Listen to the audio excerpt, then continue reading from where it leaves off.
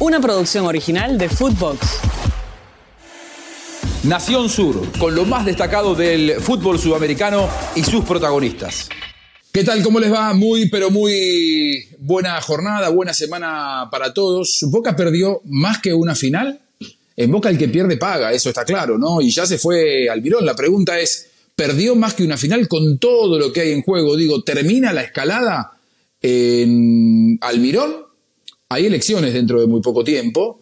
Riquelme, máximo ídolo de la historia, pero con la sombra de Macri, con la posibilidad de presentarse en las próximas elecciones, me parece que ahí entendemos por qué digo que Boca perdió más que una final. Antes de comenzar, recuerden, no olviden vernos en YouTube, en Nación Sur, dejar su like, activar la campanita y compartir el video. Si nos están escuchando a través de nuestro podcast, califíquennos con 5 estrellas, síganos, por supuesto, y queremos escuchar y leer sus comentarios.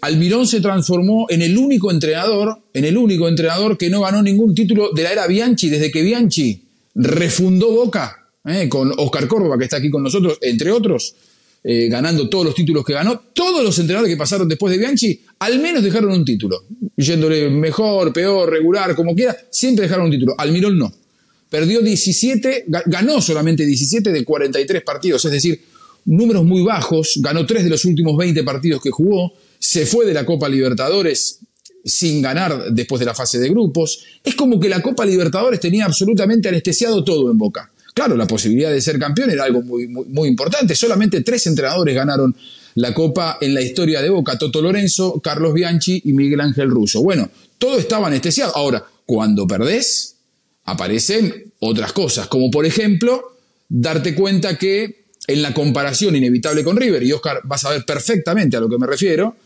River fue campeón del primer semestre, River está primero en su grupo Boca en este momento está muy complicado para clasificar a los cuartos de final de la Copa de la Liga, obligado a ganar la Copa Argentina para clasificarse a la Copa Libertadores 2024.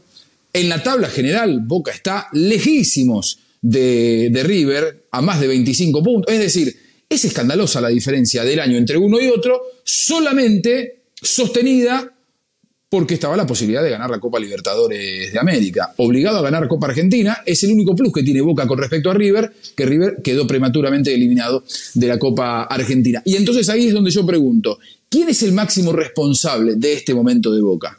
¿Los niveles de los jugadores? ¿Es Almirón, que ya se fue? ¿O es Riquelme y su consejo de fútbol? Perdón, Oscar, si te meto en un problema, en un tema pantanoso, pero bueno, evidentemente a la hora de buscar responsables hay que hablar de 3 partes: jugadores, cuerpo técnico, dirigentes. ¿Quién es el máximo responsable? Es la pregunta del día de hoy para que opinemos todos. Si me permite, Oscar Córdoba, arranco con Milena Gimón. ¿Cómo le va, Milena? ¿Qué tal? ¿Cómo les va, chicos? Bueno, qué preámbulo, ¿no? Qué monólogo del señor Juanjo Buscalia. Argentina es el único país en el mundo que tilda de fracasados a los equipos y selecciones que llegan a una final y pierden. Es el único país en el mundo, porque cuando... No lloré, en Boca hay que ganar siempre. No te interrumpí tus 3 minutos de preámbulo, ¿no? A ver, tildaron de fracasado a Messi y compañía cuando perdieron la final de la Copa del Mundo en Alemania. Tildaron de fracasado y lo hicieron renunciar a Messi después de perder la final de dos Copas América, y después echan o renuncia, entre comillas, Almirón por perder una final de Copa Libertadores donde ganó el mejor y de principio a fin. O sea, a ver, es verdad, hay una acumulación de sentidos, pero Almirón no tiene la culpa de que casi lo echan a Valentini por pegar un cabezazo. Almirón no tiene la culpa de que por Fabra se quede con la inferioridad que había logrado, la superioridad que había logrado después de un cachetazo que mete el colombiano, que además sintió presión por meterlo porque el presidente del club a cada rato lo comparaba con Marcelo a Fabra. Entonces, perdón, es la culpa, te respondo a la pregunta, es una culpa compartida. Creo que tiene que ver la dirigencia, creo que tiene que ver los jugadores y creo que tiene que ver el entrenador, pero no bajo ningún concepto es solamente el entrenador. No, bueno, es que yo no estoy diciendo que sea solo de Almirón, digo, ¿de quién es? No me contestaste. Te enojaste porque hice una introducción. No, es un compendio de culpabilidad, pero para mí no es fracaso lo de Boca haber llegado a una Copa Libertadores de la manera que llegó, agónicamente, porque no ganó ningún partido, bien hacía referencia, pero yo creo que llegar a una final de Copa Libertadores, lo decía Diniz al final del partido, o sea, creo que Diniz es más sensato que el argentino, que al día siguiente se fue Boca, se fue al Mirón. Muchachos, hay que bajarle dos con el tema de los triunfos. O sea, llegar a una final de una Copa Libertadores, el máximo torneo de nuestro continente, no es nada fácil. De hecho, en los últimos 5 años solamente la ganaron brasileños. Entonces, es muy difícil competir a ese nivel, y yo creo que Boca tiene un mérito por haber llegado a la final. Habrá que ver cuánto conoce Diniz de la idiosincrasia de Boca. Señor Oscar Córdoba, hombre que sí conoce mucho la idiosincrasia de Boca, no como Diniz. ¿Cómo le va? Bienvenido. Bueno, Juanjo, no, a ver, lo que pasa con Almirón es exactamente lo que diagramaste al principio. Durante el año nada se ha hecho en absolutamente correcto. Siento el equipo no manejaba un estilo, trató de reaccionar ya cuando iba perdiendo, siempre a la defensiva, y creo que le faltó mucho para exponer con los jugadores que tenía. Entiendo que le faltaba de pronto un revulsivo más, algo que cambiara desde el banco el rumbo del partido, algo que sí tenía en este caso Fluminense, pero siento que le faltó manejo al Mirón para llevar el equipo a donde tenía que llegar. Muy bien, y además los cambios, ¿no? Después podemos hablar de los cambios que hizo en la final, que dejaron sorprendido a más de uno. Señor Gorsi, ¿cómo anda?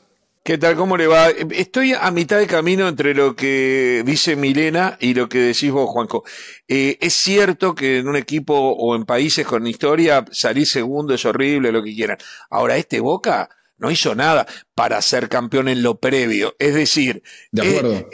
Hay que darle una medalla por haber salido segundo, porque es una locura. Era para salir como le va el campeonato argentino. ¿Entendés lo que te quiero decir? Si a mí un Real Madrid poderoso, un Manchester City poderoso, te pierde una final de Champions, y salir segundo no vale. Ahora, Boca que entró perdiendo con Pereira, partido, ¿se acuerdan lo que era la primera fase? Con partidos flojos, sin ganar un partido hace tiempazo. Y yo creo, la verdad, que no lo podés matar por no haber ganado la Copa. No lo podés matar por no haber ganado la Copa, teniendo en cuenta la Copa que en sí mismo hizo. No era buena. Ahora, tampoco estoy de acuerdo, ahí estoy de acuerdo con Juanjo. Se salvaba Almirón solamente si salía campeón, porque bueno, ahora al campeonato de fútbol. Digamos una cosa, digo, para que se me entienda. Si Boca hubiera sido una maravilla durante todo el año y perdía la final de la Copa, bueno, decís es un equipo que funciona. No, yo digo... No, decís se la perdieron. Claro, era un sedante, era una píldora, era un analgésico, la final de la Copa Libertadores. Ahora, cuando te quedaste sin eso que era la gran aspiración y lo que adormecía todas las otras falencias, ahí es donde te aparece lo malo. Ahí es cuando vos decís, claro, hice 25 puntos menos que River. River salió campeón y yo quedé lejísimos en el primer semestre. Estoy por ahora quedando afuera de los cuartos de final de mi grupo. En un grupo de 14, Boca no está dentro de los 4. Entonces digo, y yo entiendo a Diniz, está contento, está con la Copa Libertadores, no entiende nada de la idiosincrasia de Boca. Que Boca, teniendo un presupuesto altísimo como tiene, tan postergado en el torneo local, bueno, te sostenía la Copa Libertadores, perdiste la Copa Libertadores y bueno, ahora te cuentan la mala. La Copa, no el rendimiento. Claro. ¿No? La Copa te sostenía. Te sostenía la Copa, el rendimiento no te bancaba. No, pero ahora, muchachos, cuando perdés la Copa aparece a lo que el yo hacía referencia es al exitismo que hay de perder un partido y es una desgracia. O sea, me acuerdo con Falcioni. Falcioni había quedado, creo que invicto, campeón en el torneo. Perdió la final de la Copa Libertadores y chao, Falcioni. Entonces, es como... No, pero pará. Bueno, pero a eso voy. El argentino como tal espera ser campeón. Hay que poner contextos. Hay que poner contextos porque no es así. Eso es una visión totalmente... Claro, en ese momento Falcioni estaba enfrentado con Riquelme. Falcioni no se va por rendimiento por haber perdido con Corinthians, se va porque estaba peleadísimo con Riquelme, digamos, es otra historia. O sea, no confundamos a la gente. En este caso, pero por eso a Almirón lo sostenía la posibilidad de ganar la Copa. Entonces, ¿cuándo puedes bancar a un entrenador? ¿Entiendes? Siempre tienen las de perder. Bueno, dale, Oscar. Funcionando bien, resultando, obteniendo títulos, comulgando con la filosofía de la institución. Los 5 jóvenes que jugaron la final va dentro de los lineamientos que tiene en este momento la institución. Pero también, muéstrame algo, Boca era un Boca muy limitado, para nadie es un secreto. Sí, y coincidís, Oscar, que cuando se pierde la final, ahí se le cuentan las costillas al entrenador de lo que no hizo durante el año. Automáticamente, para nadie es un secreto, se estaba sosteniendo bajo un sistema de juego que al final definía Chiquito Romero. Ojo, había que llegar a empatar para poder pasar, pero de todas formas, más allá de que Boca sea mucho corazón, mucho meter, también tiene que jugar a algo, y Boca tuvo pinceladas cuando ya fue abajo en el marcador y necesitó. ¿Y por qué no lo hizo en tiempos anteriores? Sí, sí. Ahora, no le encontramos ninguna responsabilidad a la dirigencia en todo esto. Digo, yo decía, en Boca el que pierde paga. Evidentemente el primero que pagó fue Almirón porque él mismo se fue. Evidentemente habrá visto que no estaban las condiciones o que no se sentía valorado o por los dirigentes o por el plantel. Ahora, los dirigentes, Sergio, hay una elección a la vuelta de la esquina. Vos decís que... Sí, y también... Y bueno... También ahí influye. No sé cómo es la interna de las elecciones en Boca hoy en día, si es discutida o no. Hasta el 14 hay tiempo de presentar listas. Claro, pero no sé cuál es la sensación. Ahí va, no sé cómo están las encuestas o si hay algo que pueda llamar, pero me refiero, no sé si una Libertadores atornillaba a Riquelme para toda la vida y perderla le complica la reelección. A la reelección no es Riquelme, no es otro presidente, pero digo, al grupo de él. Mira, se especula mucho con respecto a eso. El 14 es el día para presentar las listas, estamos a 9 días, es decir, el próximo 8 días, el próximo martes es la fecha límite. En este momento, Riquelme no se sabe si va a estar en la lista. Él aparentemente tiene ganas, pero podría ser inclusive hasta presidente. El tema es que del lado de la oposición, Macri también puede llegar a presentarse. Entonces sería la lucha de dos pesos pesados. Macri como candidato a presidente parece que no, pero sí que podría estar dentro de la lista. Que entremezclado en todas las historias de la política nacional, ¿no? Oscar, qué tremendo lo que qué tremendo lo que pasa en Boca desde todo ese punto de vista, ¿no, Oscar? No sé, parece. Sí, no sé pero si yo siento que ese resultado no va a condicionar. Yo creo que Riquelme ha ganado un gran espacio y va a continuar. No creo que se quede. Sí, está bien. Está bien. El primero que salió fue Almirón. Ahora, la pregunta es, ¿en las elecciones podrá tener alguna repercusión? Yo creo que Riquelme se ha ganado, como dice Oscar, el amor del socio de Boca, y siempre la lista en la que está Riquelme tiene el caballo del comisario.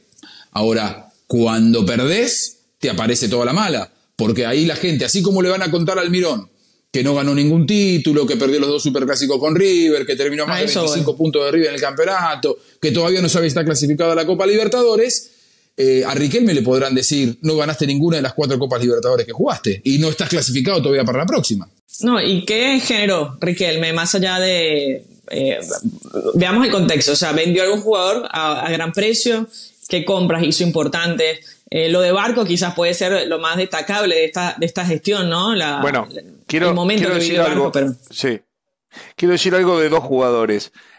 Pierden puntos Barco como futuro y Cavani con lo que se había generado en torno, basado en esta final, estamos de acuerdo, ¿no? O sea, lo que pasó con Cavani lo deja, digamos, en falsa escuadra y Barco como que pierde un poco de esa aureola que se había generado. Pregunto, no sé cómo lo están tomando ahí. Y lo de Barco es una final, es muy difícil el contexto también, pero yo creo que es un jugador muy talentoso, pero es verdad que hemos necesitado un poco más de Barco en las fases definitivas, ¿no? Sí, coincido. Es un chico que va a ir encontrando esos puntos altos dentro de este tipo de partidos. Si le vamos a apostar a que él sea representativo con relación al resto, no, me parece que esto es una cantidad de elementos. Rojo, también tiene que revisar, reconsiderar el huevo, no, hay que ser también inteligente para estar en la cancha. Oscar, y una cosa,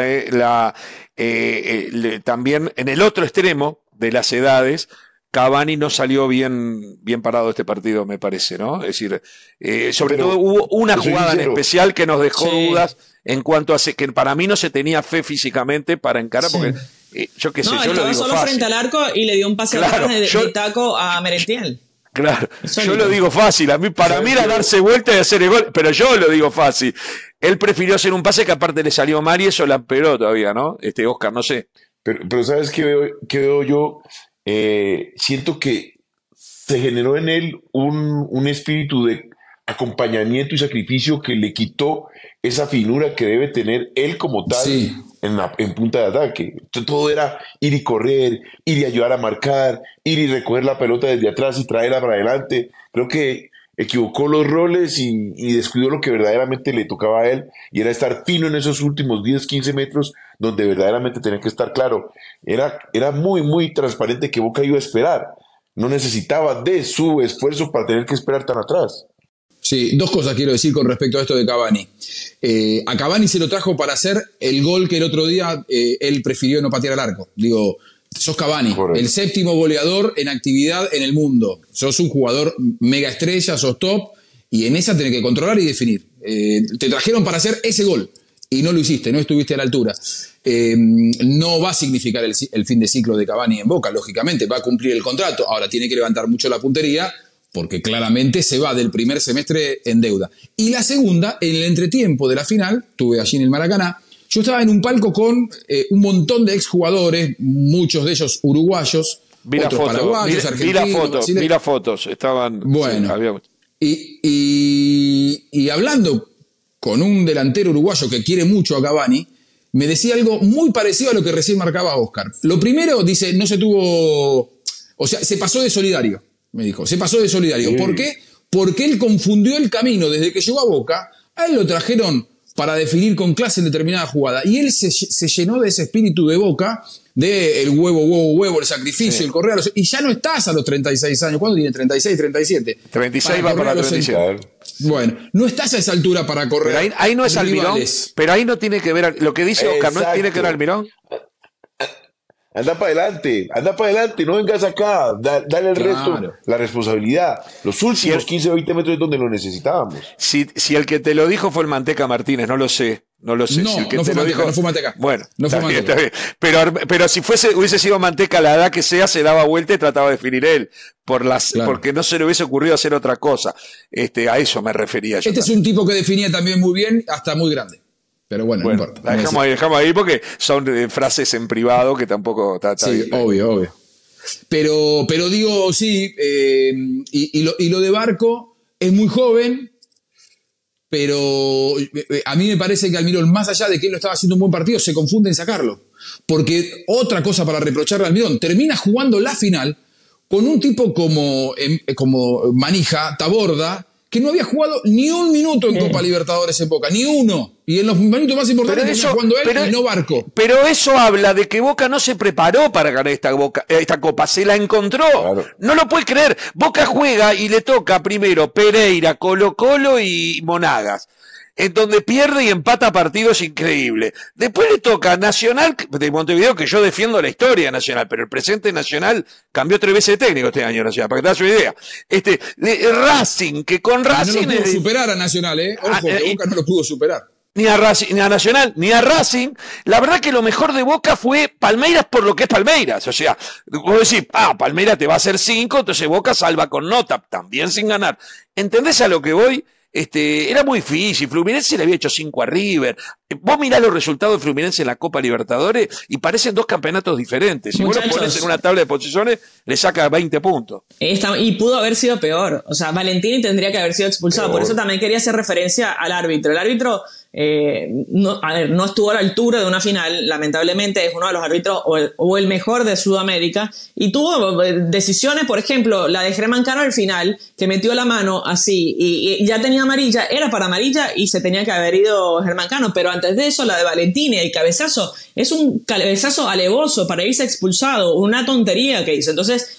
fueron 2 acciones determinantes que pudo haber sido, peor para Boca al principio, jugar con 10 al minuto 20 hubiese sido catastrófico, y después hubiese sido un beneficio para Boca dejar con 9 a Flu y terminar ganando. Entonces yo creo que el arbitraje y el VAR no estuvieron a la altura de una final de Copa Libertadores. Para mí sobraron 90 minutos, lo mejor fue el extratiempo, o sea, la prórroga. Eso fue lo mejor del partido, donde los dos fueron y vinieron. Y lo de Advíncula creo que es lo único destacable de este equipo, lo de Advíncula, que fue para adelante, que tuvo oportunidad, que pateó al arco, que hizo el gol. No sé, yo siento también que los 90 nos mostraron facetas distintas de los equipos, porque mira que cuando viene el segundo gol, que si bien es en el alargue, Boca mostró cosas diferentes a lo que venía mostrando durante todo el torneo. En el segundo tiempo, Boca fue propositivo. Cuando Boca intenta, es cuando se encuentra con situaciones adversas. Está bien lo del VAR, está bien lo del árbitro, pero siento que Boca mostró cosas que pudo haber mostrado. No sé si es que tenía el freno de mano o era el temor, pero era lo que mostró. Querían llegar a penales, porque sabían que ahí eran mejores. Para mí era la lectura. Dos frases para el final, porque yo sé que ya estamos por cerrar.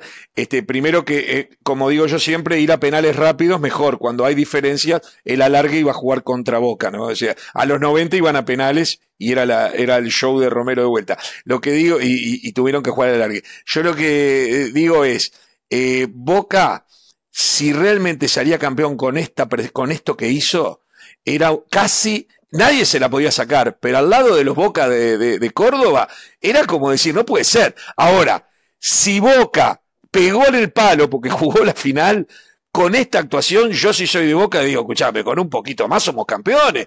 Es una cosa de loco, qué fácil que sería ganarla. Dos cosas no en el tintero que me quedaron. No entiendo cómo lo saca Figal, que era el único que estaba jugando la final como había que jugarla y que estaba empujando el equipo para adelante. Se enojó mucho Figal, no lo entiendo. Increíble lo de Almirón en ese cambio. No sé qué vio, bueno, lo puso a Valdés para ir a jugar de 9. Pero a Figal no lo saque, saca a Valentini en todo caso. Lo de Fabra, yo le decía a mi hijo, si él en el torneo Intercountries amateur, tiene 16 años, comete una estupidez como la que cometió Fabra en una final de Libertadores, no le doy de comer por una semana en mi caso. O no le hablo, démosle de comer, pero no le hablo por una semana. No puede hacer eso Fabra. Pero eso es culpa de Riquelme, perdón. Todo eso es culpa de Riquelme. Riquelme le dio la derecha siempre a este jugador, y de hecho hay un video en redes sociales donde le dice a Marcelo, este muchacho es como tú cuando estabas en el Madrid, por favor. Entonces la presión que siente el entrenador a dejarlo en la cancha a este jugador y a ponerlo todos los días. Entonces ahí es culpa de Riquelme, perdón. Increíble. No sé si querés decir algo, Oscar, de Fabra. Oscar le saltó, sí, ahí va. O la dejás pasar. Eso. Quiero escuchar eso, no sé. No. Indiscutiblemente irresponsable la situación en un momento donde Boca lo necesitaba. Con 11, Boca tira todo el andamiaje encima y debió haber tirado centro. Para eso es el lateral que pasa al ataque. Generaba distracción, generaba oportunidad. No. Lamentable la decisión. La culpa no es de la pistola, la culpa es de quien usa la pistola. Y en este caso yo te puedo decir hasta misa, pero el jugador es el que tiene que tener la madurez suficiente para entender la responsabilidad que tiene. Sí, yo te digo, son cosas que para mí, en una final te dejan afuera del club. Te dejan afuera de Boca, sobre todo porque a Fabra ya le había pasado en la semifinal de la Copa Libertadores del 2020, creo yo, contra Santos. La del 2020 contra Santos, que pisa un rival. Pero en aquella oportunidad perdías 3-0, estaba perdida la llave, estaba perdida, estaba caliente, estaba enojado, había jugado muy mal. En esta era la oportunidad de jugar durante 20 minutos con un hombre más que el rival, en una final de Copa Libertadores, y hace esa pavada. La verdad. Yo digo, le va a ser muy difícil volver a jugar en Boca, me parece a mí, me parece a mí, creo yo. Son de esos errores que se pagan caro. Sí, sobre todo porque es reincidente. Bueno, hasta aquí llegamos, para seguir hablando un rato largo. No olviden vernos en nuestro canal de YouTube, Nación Sur. Dejen su like, activen la campanita, compartan el video lunes, miércoles y viernes con todos ustedes. Gracias, Oscar, gracias, Mile, gracias, Sergio Gorsi, como siempre, que pasé bien. Nación Sur, con lo más destacado del fútbol sudamericano y sus protagonistas. Una producción original de Footbox.